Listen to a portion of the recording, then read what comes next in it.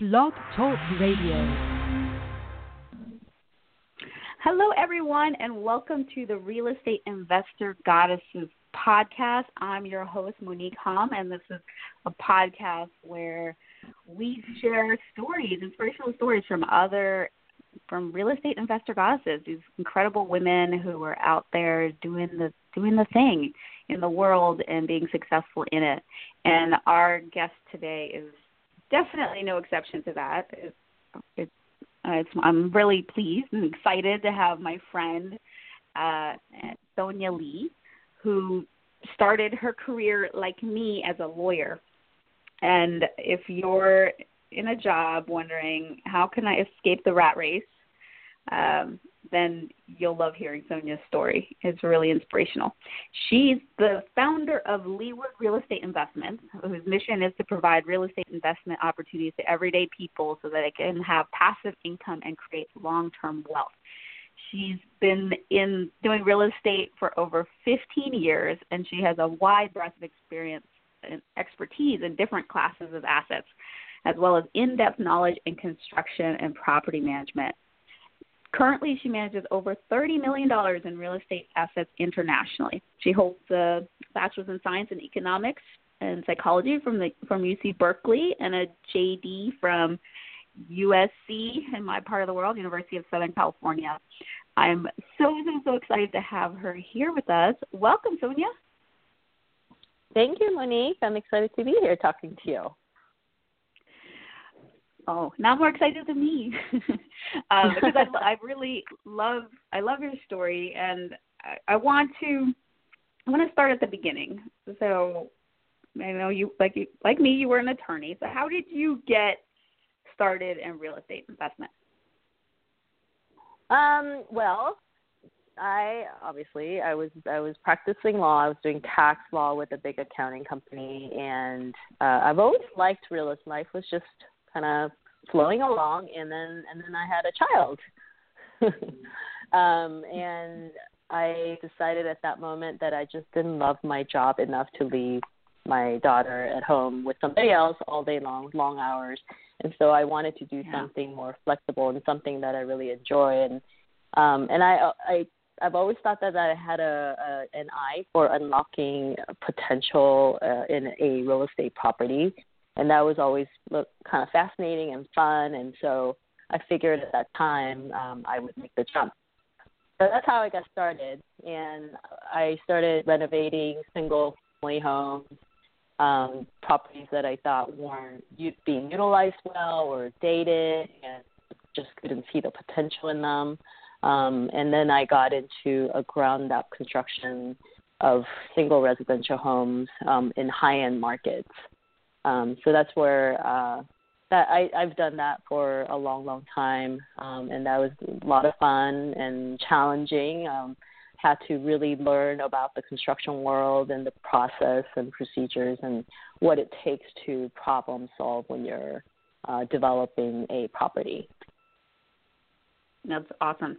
So I want to ask you a little bit more about the development side of it, but before we do that, I wanted to highlight something that you said about having a child and wanting something more flexible, and also something that you really enjoyed.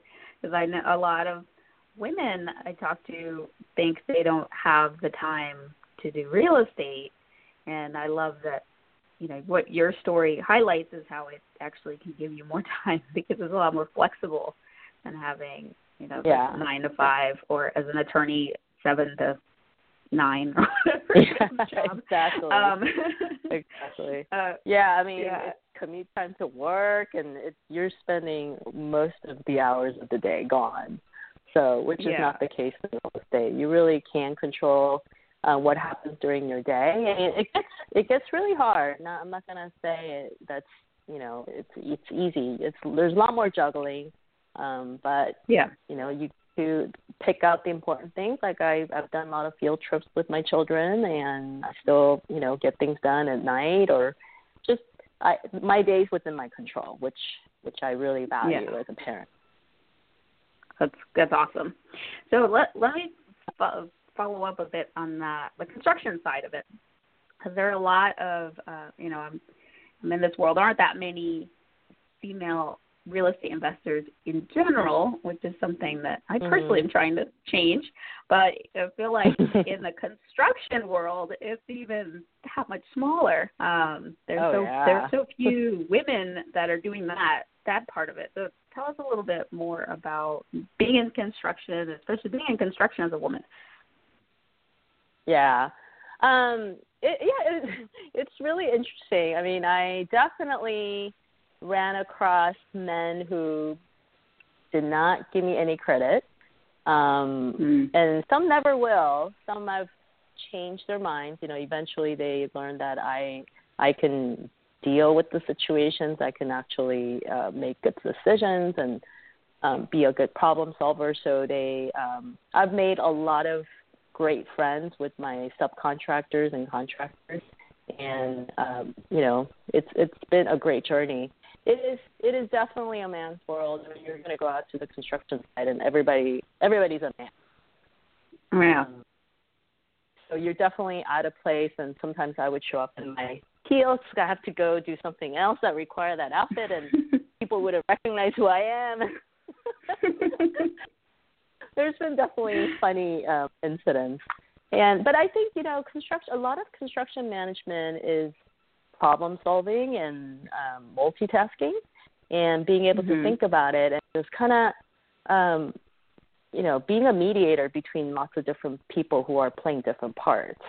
So I think that as a woman, I actually have an advantage of being that.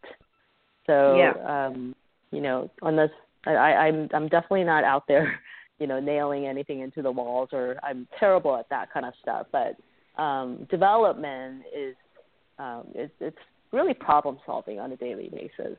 So and you're problem solving amongst people who are doing different tasks, because don't know how to communicate with each other. Usually, a lot of problems result from that lack of communication. So I facilitate that. So, you know, a lot of it is really rewarding. You just, it is man's world, but I never really felt like that got in my way. You know, there's always going to be people who that wouldn't want to work with you, whether because you're a woman or some other reasons. But I think for the most part, I really enjoy that world. Yeah. We were doing a lot of construction, especially when we were flipping and, or, you know, in our rehab projects.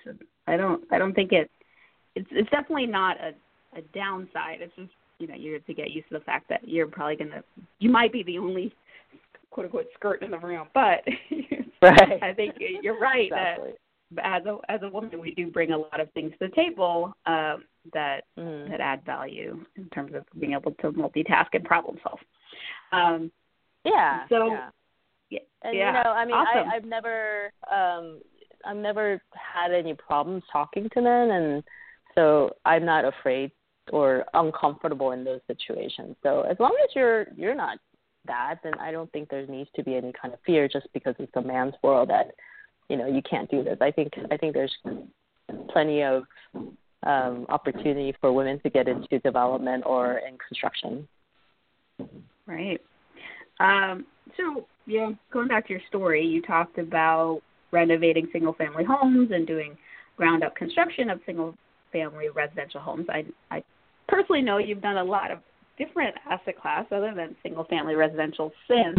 So tell us a little bit more about, you know, the different types of asset classes that you are currently managing, because you're managing a bunch of different real estate assets. Yeah.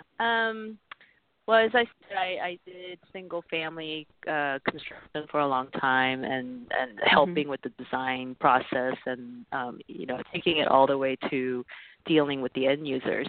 And you know, that was really fun and interesting. Again, as a woman, I felt that being a woman developer was really needed, because we think about how a house is going to be used. You know, I think about a family situation or how a particular area might get used, and really pay attention to that. And I think as a result, I produced a better product. And then, so that's one class. And I got into multifamily investment, just realizing cash flow and passive income.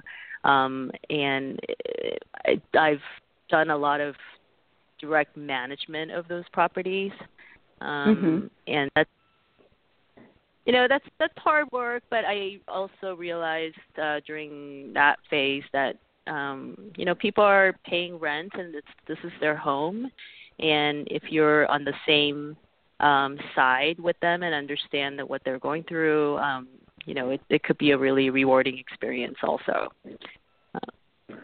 Wow. Let's see. I've done just to pause you for a second. So when you're saying direct management, you were doing the property management yourself for these buildings? Or you correct. had outside property management? Okay. No, when I started with the smaller investment, I directly managed them. And I actually, believe it or not, still have a couple of properties that I directly manage for one reason or another. And so, the tenants would call me. They had my number, and I would support the repairs or collect the rent and that kind of stuff. So, I was very much thick into it. Wow, okay. How many units were you directly managing? I think at one point, directly managing probably 25 to 30 at one point. And then I had a 140-unit building that I wasn't directly managing. I had an on-site property manager, but I would be supervising. So okay. I've done various levels of property management, and now it's gotten so easy. Most tenants just text and communicate through via email or portal, software, and so I think that part, communicating with them, has gotten much easier. You don't have to be around. You don't have to be able to take a phone call. Most problems could be resolved just online or with quick text. So I think it's gotten a lot easier. Wow, good for you.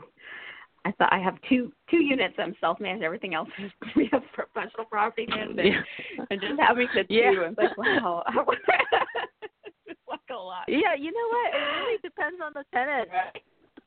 Yeah, that's true. Actually, our tenants are pretty easy. I hear from them maybe, other than getting the monthly check, I hear from like once a year. So they're fine. Oh, those are good tenants. They're amazing tenants. I love them. And in each of the units, they've been there at least 7 years, so it's great. And good reasons to love them. Yeah. So you've done the multifamily, and I know you've also done student housing and other things. Tell us about some of the other asset classes you've invested in. I've done student housing, and I've done a recreational RV park, managing, not directly managing, but I own those asset classes as well. And actually, I owned a RV park that specialized in snowbirds.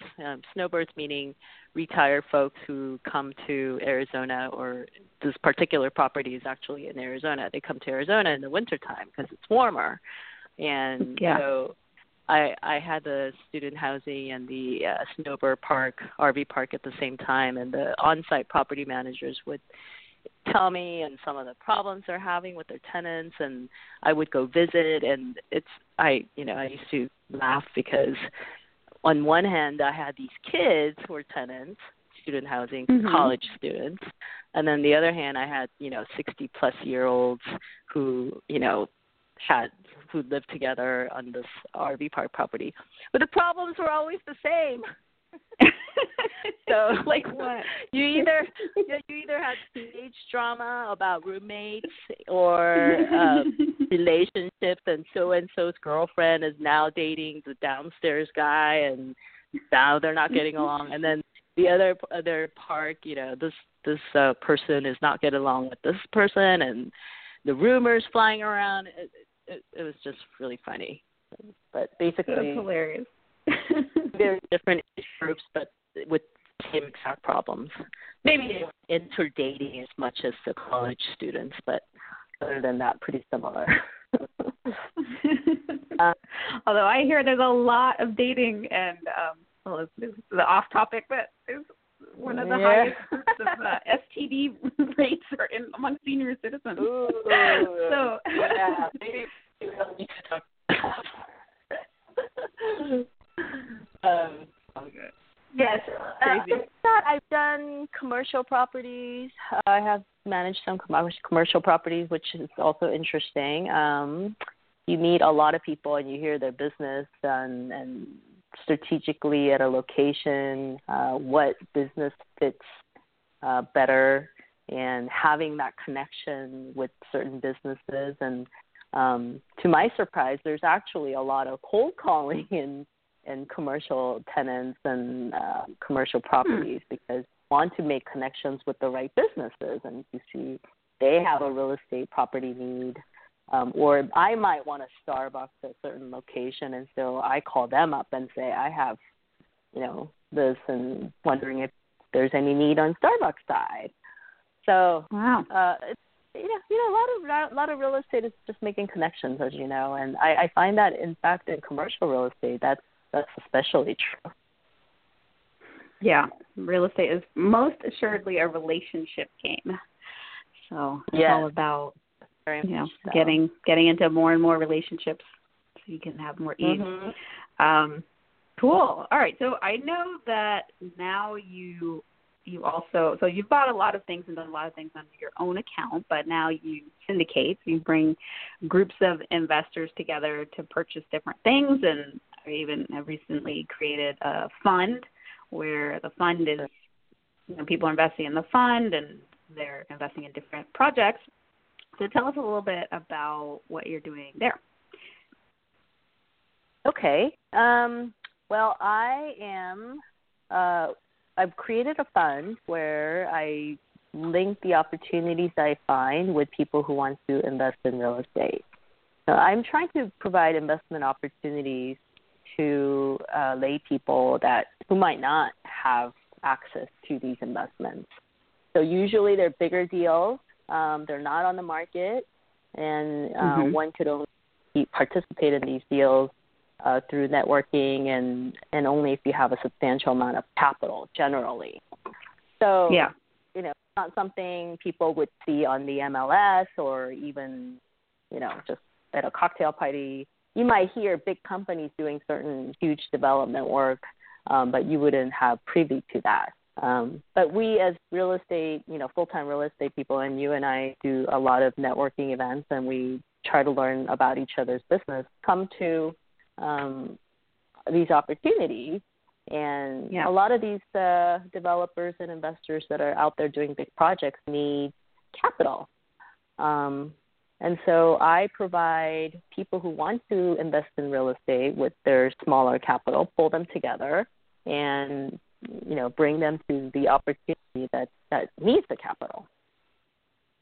Great. And it's really, it's great because, a lot of times it's the geographical limitation that limits capital to that project, or sometimes it's just a developer or a investor is very busy on the ground doing what they need to do and don't have time to go out and look for capital. So I find it very rewarding for both myself and for the people who are investing to make that connection and make things happen. Yeah, absolutely. Well, I personally know this. you're helping investing in a deal I'm working on. So it's great how you can be this matchmaker between opportunities and capital. Exactly. That's cool. And there's such exciting opportunities, and people don't know it, people don't understand it, but like the opportunity that you and I are working on, it's taking advantage of certain something that's temporarily occurring, but it's a great and tremendous opportunity. But it's far away, and people in California have no clue what's going on that part of the world, and bringing Bridge Gap is certainly a lot of fun. Yeah, and also people don't necessarily want to know. They just want their money working better than if they know if it's in the bank, it's making nothing, and they are excited if they can make the return on their capital. And that's all they care about. It's just having their money make the money. versus having to know all of the ins and outs or having to do the property management themselves and all of that stuff. Yeah. So, definitely. And it is a lot of work. It is a lot of work. And for the most part, a lot of investors don't have the time to get to know and learn how to do it and actually do it. So, again, it's a great opportunity for the investors if only they have privy to these opportunities. So, it's nice for everybody. That's awesome. Now, I know that a lot of your investors, I'd want to talk a little bit about some cultural differences, because a lot of your investors are Korean American. You're Korean American. What are some of the differences that, if any, that you find culturally between different that group of investors and maybe can't say typical American, but whatever that means. But just think some investing things that are unique maybe to that community. Yeah. There's some key differences. I would say my father's generation is they're immigrant generation, so they came to this country sometime in their adulthood or young person, and a lot of them have small businesses, and that's their means of livelihood. And I think because they have small businesses and they're entrepreneurs, they're more open to real estate. Real estate is really a small business. And so they understand the risks better. They understand how it gets operated. And I think sometimes because of that reason, it's easier to talk to them about real estate. They also really value real estate. And I don't know exactly why that is, but they like owning real estate. They like the fact that it's always going to be there. People will always need houses and businesses, and it has to be housed in real property. So I think land is valuable to them, more valuable to them. They value it more, and so they like it. I think it's also the tangible nature of it. I mean, stock and bond market, all of that is great, but it's paper asset that's not really familiar to them. Frankly, it's not familiar to me. I don't understand myself. So for them, running their own business, having control over their own investment, I think is crucial. And so real estate provides you with that tangibility and control. And so I think it's more attractive to them. That's great. So they're totally on that right side of the quadrant, the cash flow quadrant, the investor and the business owner. Yeah. So then this, a real estate business makes perfect sense to them. Yeah, and I'm sure some of it is just truly lacking they may lack the accessibility to bond and stock market, maybe because they can't really communicate with your money manager at Lehman Brothers as well, and it's foreign concept, and so maybe they should tend to shy away more from that. But again, you and I have no problems talking and communicating, and we understand the terms and how access. It's really hard to understand what really happens in a mutual fund, or even just calculating the fees and what your benefit is and how all this stuff works. It's just so I think they tend to gear towards a simplified means of investment, which I'm all for. I'm there myself. Yeah, me too. It just makes sense. Real estate is real. It's tangible. In the right people. Yeah, it's there. We'll always need a place to live. So, it makes complete sense to me. All right, so I'm going to ask you one more question before we go into Trinity's. So basically, actually, I have two questions. But what's the biggest mistake you've made in real estate, and what did you learn from it? Well, I think everybody makes at least one big mistake. Mine was not understanding that, higher cap rate doesn't always promise a good investment. And in fact, there's a extremely great cap rate, it's probably because there's a reason for it. It's really risky, or operating is difficult, or all of that kind of stuff. So that's one lesson I've learned, that if something seems it's probably is, and we're into it. So if it's in an area you don't really know. I'm not hearing you well. Okay. Oh, I'm sorry. Can you? Is it better? That's better. Yeah. Okay. So especially, I don't know how much you heard, but especially if it's in a location you don't know very well or in a different state, you really have to dig into why. Mhm. So I would say awesome. that's one big lesson. And then sometimes, when things aren't going well, and this goes with the mistake, is that once you start getting into that emotional hardship where you feel like, okay, I'm so tired of this, it's really hard to unlock your creativity and solve problems. And so I also learned that, at some point, whether because you're too emotionally drained, or maybe it's a dying property anyway, something just isn't going right, and you just have to cut your losses and move on. Yeah. That's good advice.